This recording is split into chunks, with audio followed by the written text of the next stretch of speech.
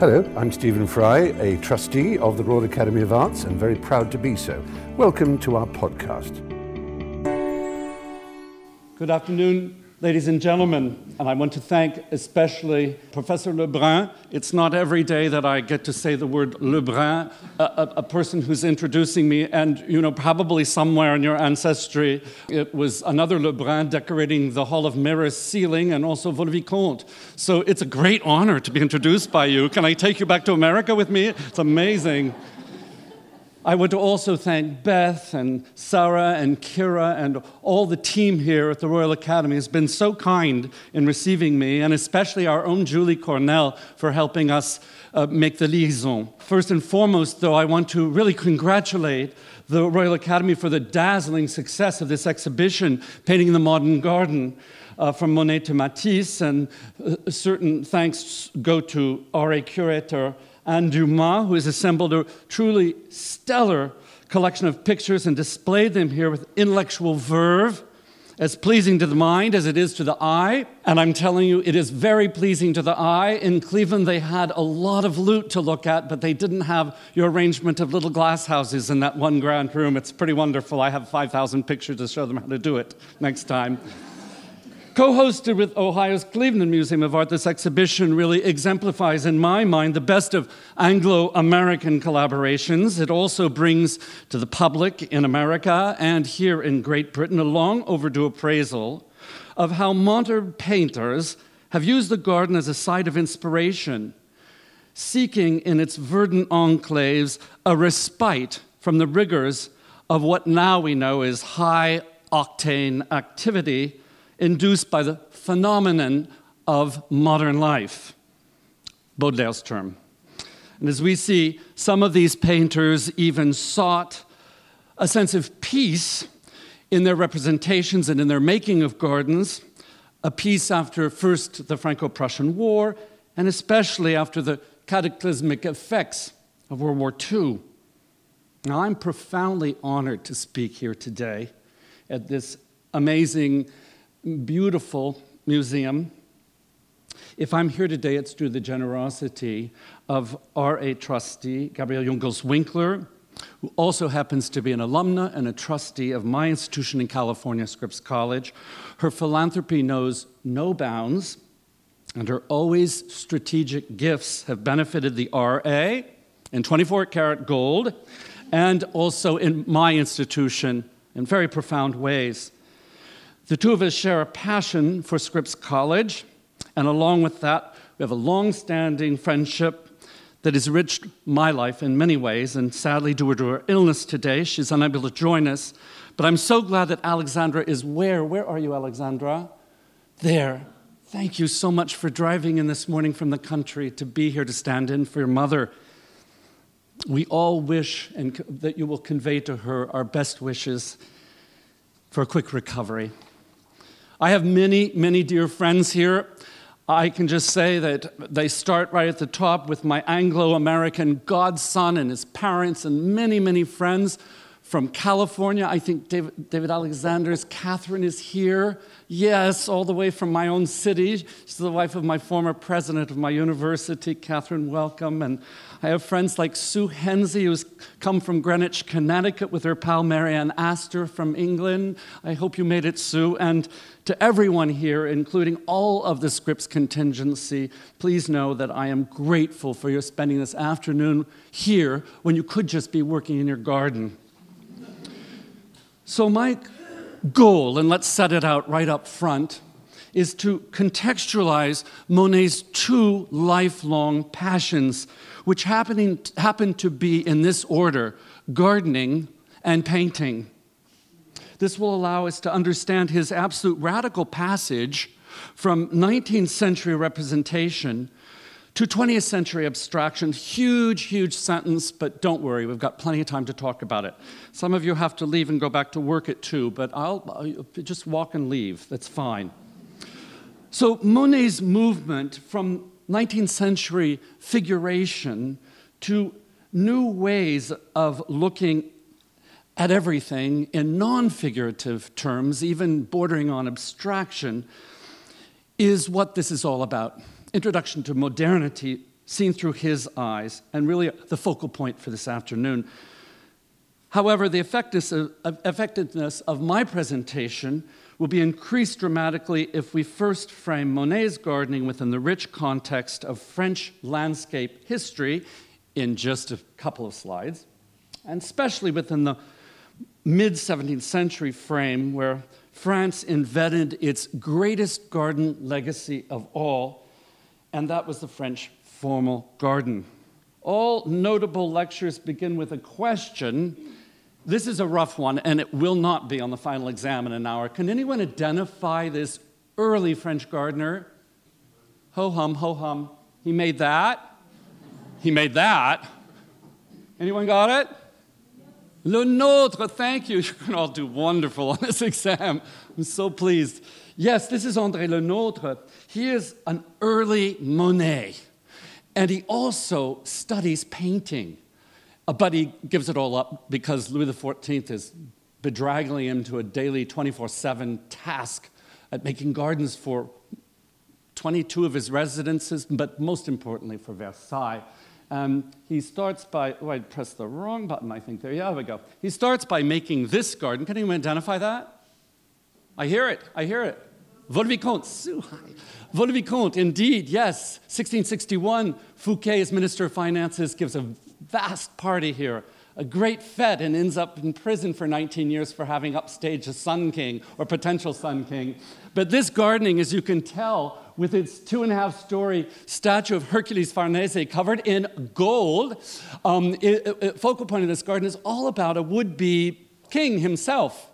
So if you were king, you're going to get rid of him as fast as you can, and up-one him, and go from 16,000 to 30,000 acres of wonderful formal French gardens that Le Nôtre will create here in the most important of all sites of the formal landscape. Question number 2, can anyone identify this gentleman? It's going to be easy, huh? Okay, you got it. So Monet, we all know so well that even this modern couple that Je heart Monet, they've understood it all. But actually, I'm not so sure that all of us understand this site at Giverny, which has been called by me the Louvre of modern gardens. And so we're going to spend some time talking about this site, and I'll show you what interests me in 4 pictures. What interests me is beginnings of garden. In fact, mud flats, basically. And by the way, in the early 70s, when I visited this site, because my father-in-law said, I used to ride my bicycle by Giverny, and I would see him out there painting. I said, you what? And so, of course, we went here and found a little man parked on the side of the road with a truck and carpentry tools, and he had some pieces of wood, and I said, what are you doing? He said, I'm here to rebuild the bridge. The bridge has been washed out 5 times since 1900, and so, of course, it had to be reconstructed all the time, and here it is, but this is unbelievably stark and minimalist, sort of a 21st century view of Giverny until Monet really gets busy and starts planting it for one sole reason, to paint it. And you all know these images. So we've gone from nothing to something to art. And eventually from here, because everyone in this room looks at this, I promise you, and you all said bridge or something else close to that, pont. And then, if I hadn't showed you this right before, some of you might wonder and say, pont? Bridge? So that's where we're going. We're headed across that bridge to this. Any questions about this so far? Good. So here's where we're going, and we're going to follow a little bit, just to open up the terrain to get to Giverny, a little bit of this itinerary that will be Monet's itinerary. So he's born up in Le Havre, right up here, and he comes down to study art in Paris. It's easy to think about Monet. Simple. He's born in 1840. He dies in 1926. Easy for a third of this audience, because that's the year Scripps College has started. And we have basically Monet 43 years BG, before Giverny, and 43 years AG, at Giverny. So there you have it. I'm going to simply spend a moment of the BG so that you can understand the AG. Most artists, as you know, sort of select their subject by Cézanne arranging some pears on a tray, but Monet's going to plant his subject, and as we'll see, paint it over 500 times at Giverny, many more times than that, but you know he's a big destroyer of his own works, never happy with them. Here he is, slightly French revolutionized up there with his haircut, but here's the deal. Monet's 20 years old when he arrives in Paris, and he's going to start painting right away. And what is he going to paint? Le Jardin de la Princesse, the front door of the Louvre. He's going to start big time, and of course, the rest of Paris out there. A suitable topic for someone who's eventually going to have his own garden. He's going to move on to the Boulevard des Capucines and paint an entirely new notion of what painters should paint, and that is this flâneur, this just a passerby here in the Boulevard des Capucines, absolutely unworthy of the Salon or any traditions of academic painting. 1873, and we're going to see that what interests Monet is la vie moderne. Then he starts going over the edge and painting such things as the new Gare Saint-Lazare, which now has structural sort of a glass house above it to keep the cool out in winter, but the glass house keeps all the pollution in. He's crazy about pollution. He should come to California with you, Christopher, because seriously, in all regards, he would love that sight of smog. Monet is good at painting it, and he's going to make smog à la mode. His father writes him from Le Havre and says, get it into your head that you're going to work seriously now. What? I want to see you in a studio. Not so much. Under the discipline of a reputable master, if you decide to be independent, I shall cut you off without a penny. Am I making myself clear? Does it sound like your parents when you're growing up? Am I making myself clear? So for his father and for everybody else, except for some young renegades in France, painting was about this. Or two other topics. Religious painting. Here's the Frère Limbourg from the 15th century, a crucifixion shot. Perfect. Or a mythological shot, here by Claude Lorrain. Dido and Aeneas here in Carthage having a good time. And this is also a possibility because, like religious painting, it is didactic and it shows models for proper living. And the third and very popular area is going to be this. Grand master portraits, grand manner paintings, this one by Rigaud of Louis XIV, when he takes on a month or two of slim fast diet in 1700 and has all of his coronation gowns let out again. This is about 65 years old. God, excuse me. And lets them all out and has himself done up like this by Rigaud and has these turned out for trinket gifts across Europe. It's life-size portrait, of course. So this is another great possibility, and just to be reminded, this is not. So in 1873, he's going to paint Impression Soleil Levant, and what we're looking at is the port of Le Havre, home sweet home, and this is absolutely out of any possibility of something that would be acceptable by the Salon, so it's going to go in 1874 to the Salon des Impressionnistes. Listen to what Frédéric Chevalier has to say about it.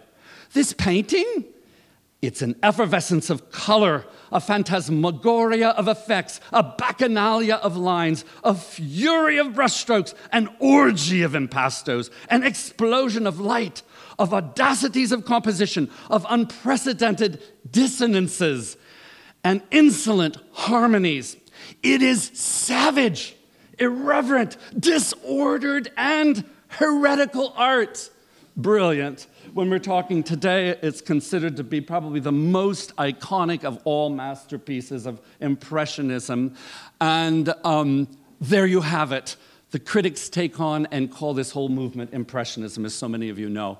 Well, where is Monet going to go? He's going to go out to these beautiful regions northwest of Paris on the Seine, to paint, to get this extraordinary light. Jérôme has beat him there, and that's what's on. It's going to be that wonderful light. Monet here in a picture at Argenteuil shows us basically the same zones of interest as Le Nôtre did in the 17th century, and that is earth, water, and sky. And the sky and the earth sort of come together in the reflective device of the water. So this is just basic daily life, and you see a lot of pollution coming up here. And there's not a train coming over the bridge, but in a moment there will be, and Monet has no problem painting them. In the same area, northwest of Paris, we have a restaurant very well known called La Grenouillère. It's sort of the froggery. And the reason why it's called that is people come and have a luncheon on a new thing that, thank you to the British, is called Le Weekend, or the weekend. And everyone comes out to have lunch on the terrace, and then afterwards to adventure across that little bridge onto the island, and many of them end up sort of skinny dipping over here on the side. My point about this picture is that although it's a Monet, this very same year, Renoir is going to paint about the same scene. So what we see is it's not so much the subject matter per se, and certainly not a picture of Louis XIV or Napoleon III.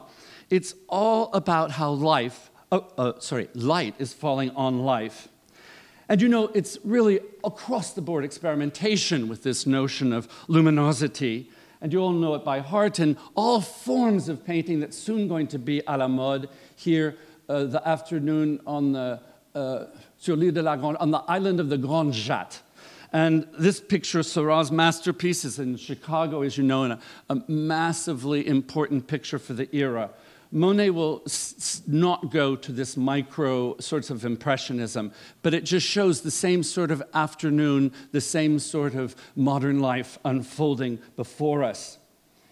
In 1866, the Déjeuner sur l'herbe allows you and me and other slightly normal people to walk right in the canvas. It's so big. And we have life-size people here, not Louis XIV's and would-be Marie Antoinette's, but rather people such as you and I enjoying an afternoon picnic.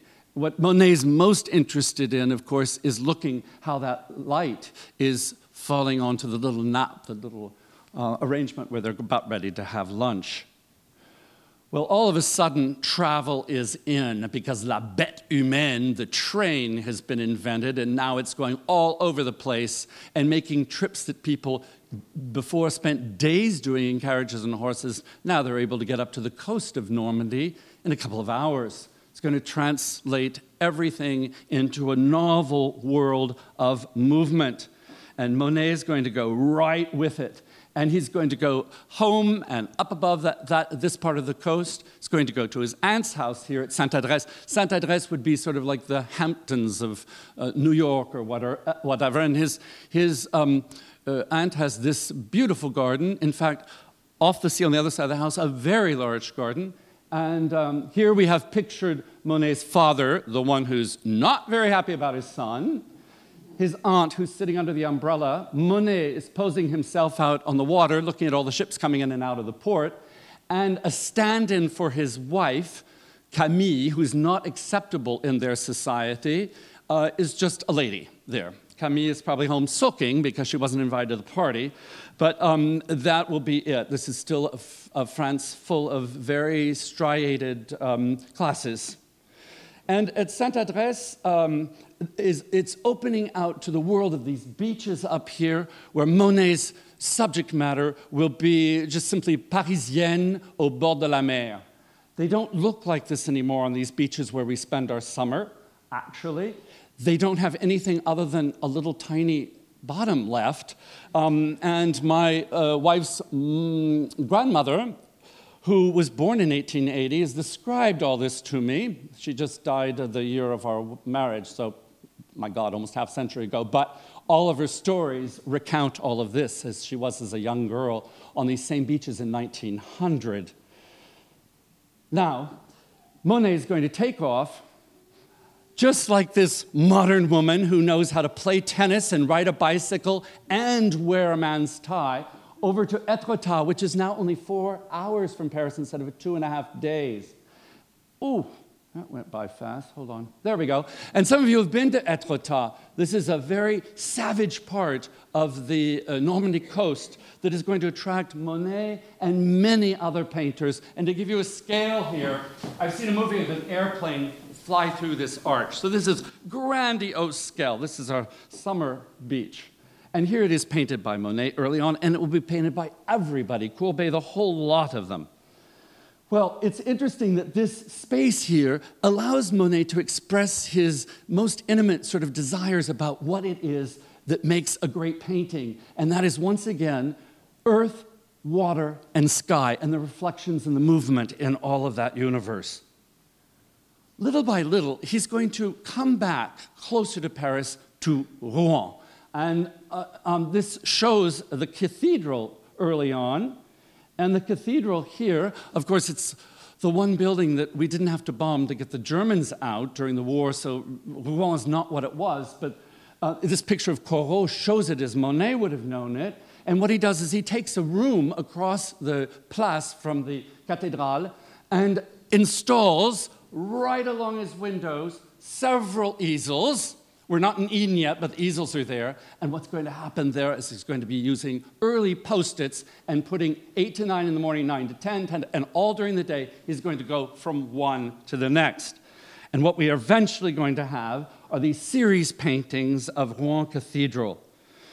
Now, many critics have talked about the notion that these pictures have a certain religiosity about them.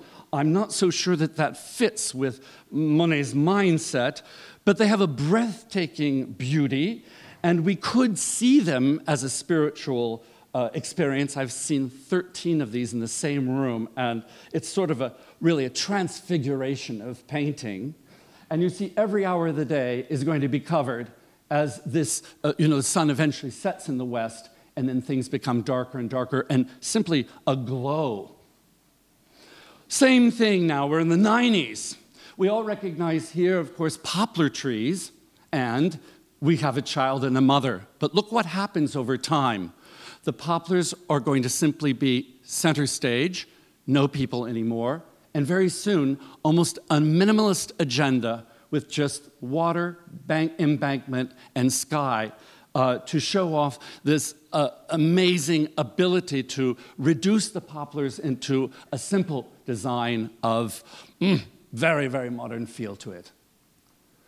Same thing with the haystack. Early on, we see these haystacks associated with churches and with little villages. And little by little, they too are going to take on a life of their own, so that they almost become, here in the snow, the subject matter, revolutionary subject matter, seems almost okay. Or here, maybe absence of subject matter. And then fragmentation, where just the top has been cut off, but all of us know how to read in haystack. Well, some of you are old as I am. You've actually seen these haystacks in France. It's finished now. They bought all of our Caterpillar and John Deere machines, but they were very poetic. So back to the area of Vernon, Monet's going to come from Rouen, and he's going to find a little farmhouse to rent at Giverny. So here we go, his arrival in Giverny. 43 years left for him to start painting like a madman. And what draws him to this area? It's called the Vexin region. And people in France always talk about it being a prefiguration of Normandy because the light is so beautiful here. As Monet says when he moves in, La Normandie, un si beau pays. He's right here at the doorstep of that beau pays. Well, what we see, of course, is a sort of a high hillock going down to a valley. And there is the house that he's going to be renting right in here. You can see the pink brick. And across the way is a little, it's called the Rue, but it's a little tiny tributary of the Epte, which is a tiny tributary of the Seine. And the Seine River Valley is that going. So we're in a bit of a valley here. It's a horrifying experience to see the Monet family arrive. Population is 300 in this tiny village, and all of a sudden, overnight, it's 329. It's early D-Day is what it is. Monet is arriving with his new wife, Alice. His first wife, Camille, has died. Together, they have 8 children, including Michel, who dies, unfortunately, in a car accident in 1966 and leaves this property of the Fondation de France. And that's when it eventually will become open so that we can see it. There are also 10 servants, because Monet is making money from painting. He's the first impressionist to start just fabricating cash from pictures. He has one gardener, Monsieur Breuil, in the beginning, and eventually he'll have 6 others. He has a cook. He has a washer, I think it's called a laundress, and also a chauffeur. So he's quite the gentleman painter. And what he's interested in this house is because it has a backdrop of these slight collines in the back. Here, planted when he arrives, are simple radishes and lettuce, and he's going to replace all that so that he can paint what he wants to paint, and that's flowers. He's going to do that in some very novel ways, as we're going to see. Here he is with Alice. I want you to notice this blue and white Chinese pot, because we'll see reproductions now, of course, but they're still in place. Giverny starts by renting and can't afford to buy the house, and Durand-Ruel, his dealer in Paris, assists him with that. Well, there the pots are today, modern ones, and there's the house. And you can see exactly why everyone in town was a little bit worried. Monet arrives and paints his house pink with bright apple green shutters. We have a problem, Houston. Here he is in his dining room, and it looks all very well. He wasn't terribly friendly. I'm not so sure we did want to just hang out with all of us because he had a passion for painting, and that was it. And his daily routine was something perhaps off-putting even to his family. Up at 6, spent his first hour with Monsieur Breuil, walking through the garden, making the lists of the day. He would have breakfast and then disappear and paint in the garden, out of doors, of course. At noon, if the children were not all at table, there was a big row that was about ready to happen, and then the afternoon disappeared until the sun went down in the garden. That was basically the routine. Never bothered the gardeners once they arrived, only once in a while to trench, because he was rather short, and so to get to the top of those paintings, the painting bottoms would be sunk into trenches, and then he'd still sit on a bit of a high chair to get there. So what we have today is exactly as the room was in that period. So look at this taste. I call it early Elvis, because it's kind of, these 2 tones of yellow, and even painting antique commode, it's kind of outrageous. So this word is going to get around town, by the way. It's like, pot-smoking folks have moved in, and by the way, Monet's the first one to sort of invite those sorts of comments because he's the first one to have a vast collection of opium poppies. The talk of the town, by the way. And so we see that we move from this into the kitchen, which is sort of a little reverie in blue, and even this little foyer that you would come in when you were going to see him. You would first come to this room and wait. Even the foyer, even the little clock has been duotoned out. It's just amazing to me for the period of 1890s. So let's look at the upper garden just for a moment to get our geography right. And that is, we're going to see that the farmhouse is here. And then this garden built around, originally just lettuce and things to eat. It does have a central allée, a motor passage going up to the front door, to the old farm, indeed. And this is going to be a little bit of a Le Nôtrian thing, because Monet is going to turn it into sort of a grand central allée. But the rest of it is going to be sort of Upper East or West Side New York, because these little plots, or what are called his painter box, are going to be full of flowers. And why such tiny little paths in them with only one person's ability to go? It has to do with the fact that he's got to get in there to paint those flowers. So this is what we see, a very organized, logical, Cartesian upper garden that speaks of French historicity in the terms of that modernism. Monet might not have connected all the dots on that, but look at it and you can. So that central allée in the very beginning of the season, in early spring, we're looking at the front door of the house here, looks pretty Le Nôtrian. But the difference between the two is that it's not going to stay frozen year-round like this. It's going to grow. It's going to grow, and it's going to flourish. And as the summer goes by, the Capucine, the nasturtium are going to come out into the central allée, and eventually by fall, it's going to be a dizzying mass of color. So now we know we're at the door of modernity just with that central allée. Well, how is it working? It's working very well, allowing him to have his subject to be able to paint it. I'm keen on everyone understanding that some people might think it looks like a construction site in winter. And the reason is because these big trellises go up all over in this area of the garden. And what Monet is trying to do, he's trying to get the floral entity up against the sky, and oftentimes in relationship to the house so that he can paint it. So everything's about in the upper garden is about upness, and we're going to see that's the absolute opposite in the lower garden. Monet is going to talk about his garden endlessly. He's going to say, "Mon jardin est mon atelier." My garden is my studio, my painter's studio. And we see here Monsieur Breuil in coat and tie trimming roses early on in the morning, very distinguished, I think, looking. Monet is already painting at this hour of the day. And here's an amazing recolored slide from the era of Monet, who looks much older than he was in this picture. And I think it's wonderful when we listen to him talk. He writes in a letter to his friend Octave Mirabeau. Listen to this, ladies. He says, "In the end, soil is all that counts.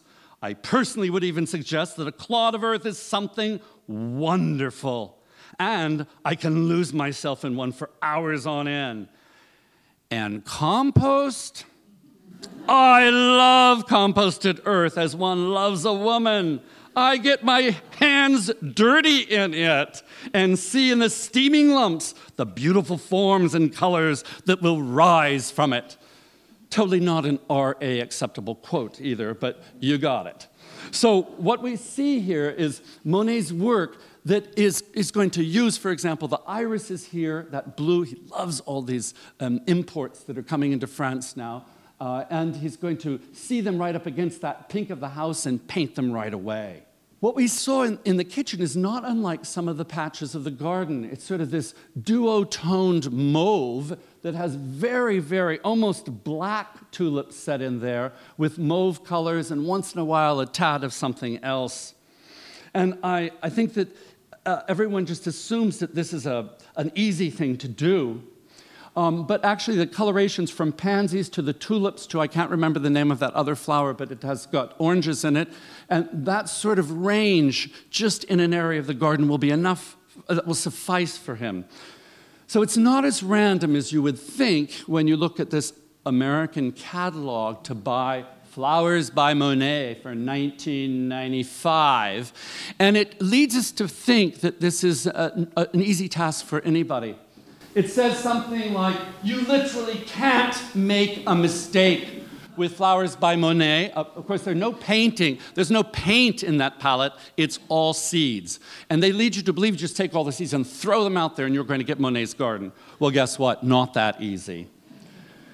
What we have are some very interesting color configurations and tonal entities that sort of express and articulate Monet's interest in these colors by planting forget-me-nots as the base and then letting these duotone tulips come up through it. Or here the forget-me-nots with just a couple of tulips left and the standard roses in early spring just coming out. Opium poppies, you got it. And then Japonisme. So this is Camille, a picture of his wife that he paints. And she, of course, is in samurai gear and surrounded by fans because Japonisme is in. It's in England, it's in France, and Monet's keen about it. In fact, his dealer, Durand-Ruel, has shown Japanese prints. Of course, Japanese art was, Marie Antoinette was keen on it too, but it seems to go in little waves. Well, it comes back big time in England and France during this time, and all of Europe, and Monet is seduced by it, and the more we look at some of the ways in which perspective is treated in Japanese prints, the more we can understand his own work, and you see that in a brilliant exhibition downstairs, or upstairs, I don't know quite where we are. But you can get an idea of this Japonism unfolding in Monet's brain, and here's how it's going to unfold in the garden. He's going to acquire a little piece of property. Here's the house up here. Across the little road, there was originally a tram here, and it's the old Chemin du Roi. So when the king went from Paris to the cathedral at Rouen, he passed by here, and Monet's going to take that little bit of a river, and he's going to want to dam it up. Well, listen to what the French are so clever at doing. That would be cheating. Oh, excuse me, Madame l'Ambassadrice. I don't mean it that way. What I mean is, Monet writes to the Préfecture de Police in Rouen and says, I'm going to create an aquatic garden like France has never seen. I'm going to bring in species. It's going to be the talk of France. It's going to be a national treasure.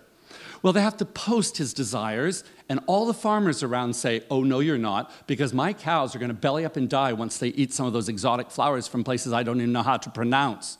So Monet gets the kibosh on it. Following winter, gets his pen and paper out. Here's how the letter goes. Cher Monsieur le Préfet, I've got all these kids, 8 of them. Summer's coming. I want to dig a swimming hole down at the bottom of my property and dam it up so they can go in. Well, damn if he doesn't do it. And he makes, of course, the water garden. And that water garden is going to be, for us, his way of passing into the 20th century, more than just a swimming hole. So this great pond is going to be in relationship to the house, which you can see up just about a block and a half down the hill. And this pond is going to be absolutely iconic as soon as he starts understanding its language. First of all, he's got to plant it. So we have some species that are new to France, brilliant peonies here that are having conversations here with maple, a Japanese maple across the water. And of course, in that conversation, we have the whole issue of a sort of mystic reflection going on. And Monet is going to be good at planting everything so that you're looking down in the water to get the effect of what's most important here, and that is his massive saule pleureur. It's a weeping willow that you can see in the water. So that now, instead of looking up in the lower garden, you're looking down. Monet is very happy at this conceit, and he says right away, Mon jardin est mon plus beau chef-d'œuvre. My garden is my most beautiful masterpiece. I work at my garden all of the time and with love. What I need most are flowers, always.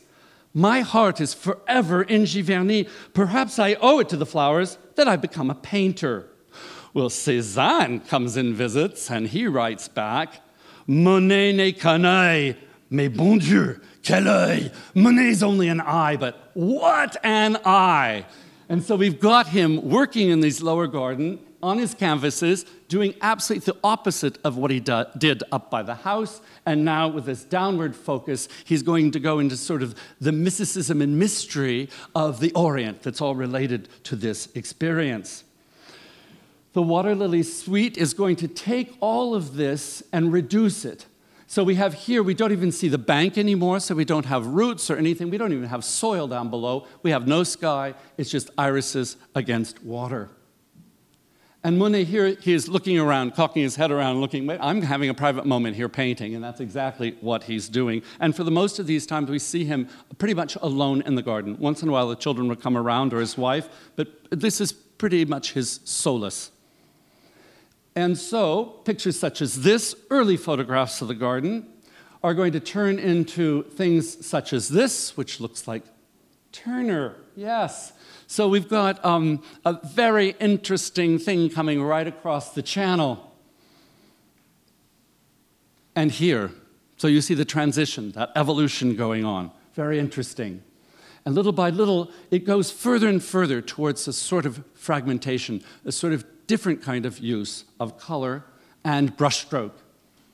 To this, here's the weeping willow like you've never seen it. And I had to tell you it was the weeping willow, didn't I? Well, the bridge, probably the most iconic piece of the garden, is going to be central for us to understand that. And of course, right out of Hiroshige, this bridge comes, a moon bridge, which Monet slightly descends. And I like this image because it allows us to understand that our passage from Monet's 19th century experience of this figuration, bridge, oh, I get it, we pass over that bridge, and we're going to go right now toward a new notion of representing reality. So everyone sees these first pictures from the late 90s of the bridge, and we're going to see over time how that bridge is slightly going to be configured into something more than just a bridge. In fact, it's going to sometimes become a reverie of maybe what we could call absence of a bridge. Oh, down wherever upstairs, you're going to see some great examples of that bridge. Monet's going to sometimes build it up so he can put flowering species over it. It's going to change all of the time, and the pictures are going to follow that same evolution. And so this is really going to be a study site for that iconic passage that we've been talking about. Oof.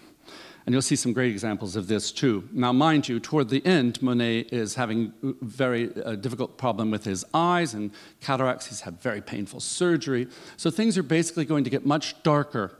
But his stroke is going to be freer. To this. Oh, wow, that thing's going faster than the freeway in California. I just touched it once. We got to go back. Sorry, folks. Here. Whoa, whoa, hello. Mustang Sally has gone wild here on me. God, I can't even, it's not even working now. There we go. Okay, well, you get the point. Let's go back to the boat. Monet will have two of these. He'll put himself in the boat. Out he goes for the day, paints like crazy. And so he's in the water showing us what's around him. That'll be important in just a minute. I don't know what I missed in there, but you can fill it in. And so little by little, what we've got are more and more pictures of just looking down into the water and stratifications of tonal qualities that force our eye actually to fill in, so that soon we're looking at the sky by looking down. Monet's going to paint, for an exhibition that's done in 1900 in Paris, 40 canvases the same size, all representing those water lilies. And at Boston Museum of Art put 39 of them together. One private entity would not give the picture up, but 39 of them in one room is pretty staggering. And we see now it's become sort of a calligraphy. It's sort of a kind of a writing that's going on here. And here we have it too. Where just the idea, I don't know where this is talking, there, just the idea of a water lily pad is going to be insinuated, just suggested. The absolute opposite of these photographic, fantastic pictures from golden age of Dutch culture, where even today botanists can tell you exactly what flower it is. Monet's not interested in that at all. He's interested in striated, a whitish, yellow line, and blue. Very, very modern. Painted right there. Some of the pieces of the canvas are unfinished. His pal will come many times to Giverny, and this is the Prime Minister of France, a great French statesman, Clemenceau. You can see the two of them on the bridge. And Monet's been talking about a project. He's been absolutely downtrodden by World War I. His wife has died during the war. And Clemenceau says, we need the greatest painter of our time to lift France up after these depressing years of the Great War. Monet immediately says he's too old. He can't do it. And Clemenceau will build for him the studio. This is how you enter the garden today and purchase a ticket. He'll enter the studio, and Monet writes, I'm now painting the water lilies from memory. Well, it's absolutely Proust. It's fantastically Proust. And so he's going to start his work on les grandes décorations. And of course, the word decoration in the 20th century is a no-no, but it's so perfect when you think about les grandes décorations. And here we are with these grandes décorations installed in the basement of the Orangerie in Paris that you all must see. In my mind, these two rooms show the greatest piece of art made in the 20th century for our understanding to passing from 19th to 20th. Now, this is what Monet says. Imagine a circular room. Well, it's actually two circles, a foyer that's sort of a sorbet when you enter because it's completely white, You come into the first room, move into the second. This is eventually infinity represented, and it's an infinity of beauty is what it is. He says, imagine this room whose walls would be entirely filled by a horizon of water, spotted with these plants, walls of transparency, sometimes green, sometimes almost mauve. The calm and the silence of the water reflecting the flowering display. The tones are vague, deliciously nuanced, as delicate as a dream. Well, Clemenceau says it's un don royal, a royal gift. He calls it une symphonie. Louis Gillet calls it un coup de théâtre, variations on the theme. Of course, a musical sort of an idea here. Debussy is right alive in these rooms when we see it today. I call them mirrors of dream, and Louis Gillet called them miroirs de songerie. Georges Grappe says it's an oriental tapestry of precious nuance. And Marcel Proust, of course, almost the best of all, says it's a parterre céleste, it's a celestial parterre, including the theme, of course, of earlier gardening with Le Nôtre all the way into the 20th century. But best of all is the surrealist André Masson, whose work I don't always love, but listen to what he says about this room. He says it's la Sistine de l'Impressionnisme. It's the Sistine Chapel of Impressionism. So go there this summer. It's absolutely on your assignment list. So that when we see what happens and what unfolds in this room is just this Debussyan symphony of light, of color, and we are plunged into that little boat with Monet down here, looking all around us at this film of Giverny, 100 miles away from this museum due west, but we are right there in this universe of transfiguration into a new way of seeing and a new way of thinking in terms of representation.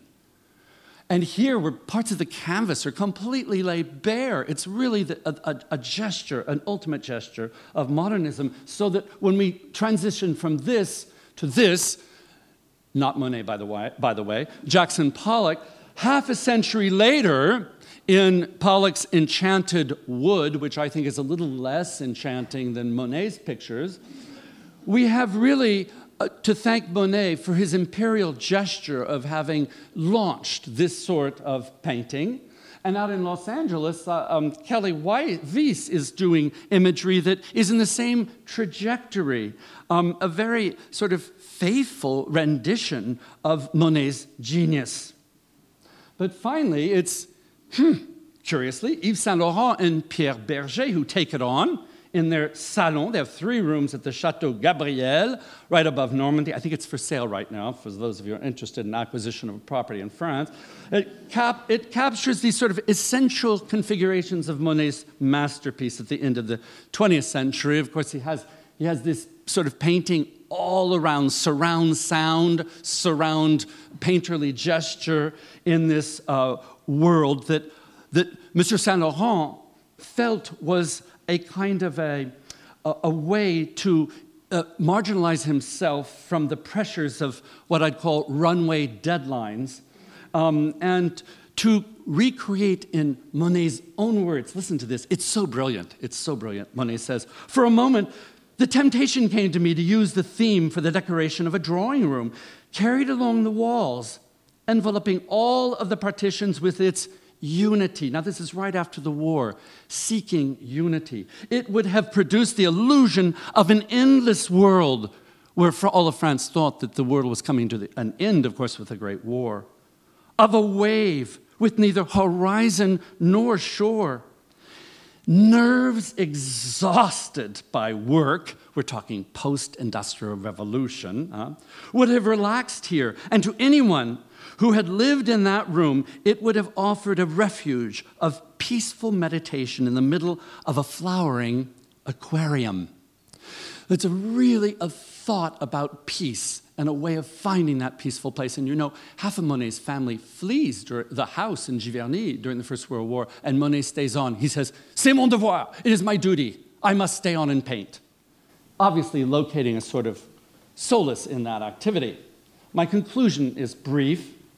Monet's modernity was a radical departure from established painterly traditions toward another aesthetic rooted in the artist's quest first to create his subject matter, the garden at Giverny, then to paint it over 500 times. In doing so, his revolutionary passage from representation to abstraction constitutes, in my mind, the modernist gesture par excellence. In his last self-portrait, painted in 26, we see an old man who's been through a lot in terms of his art also. When he dies, Clemenceau calls for a state funeral. Victor Hugo had state funeral. So all of a sudden we are in a realm, and when the legendary statesman saw the coffin approaching the Place à Madeleine, where it was going to start going through Paris. Of course, this coffin was mounted upon a sort of a carrosse, sort of like when we had Kennedy's a big funeral in America, covered with black drapery. The great statesman came up, unfurled the black drapery in front of thousands who were there lining the street, and pronounced, "There will be no black for Monet." Of all the self-portraits, and this is in your exhibition, my favorite is this, where Monet has taken his picture in a shadow in, of course, those iconic water lily ponds. Brilliant, isn't it? So these final words, I've got to get this picture to come up. Where are you? Oh, where were you when we needed you? Oh, no, we don't want you. We don't want you, you're out. Oh, here. Sorry about that. There has to be a technical mess somewhere, else it wouldn't be a good lecture. What Monet is going to sum up, this final image of him, and you can tell he's got Coke bottle bottom glasses by now. He's refused to see the doctors again for one of those painful surgeries. But he's sitting down here, alone in the garden, contemplating its beauty. And he frames it all up in the most wonderful words. He says, "En dehors de la peinture et du jardinage, je ne suis bon à rien," which translates roughly to this: outside of painting and gardening, I'm good at absolutely nothing. Thank you all for coming this afternoon. Thank you. Thank you. Thank you for listening. For more information about the Royal Academy, please visit www.royalacademy.org.uk.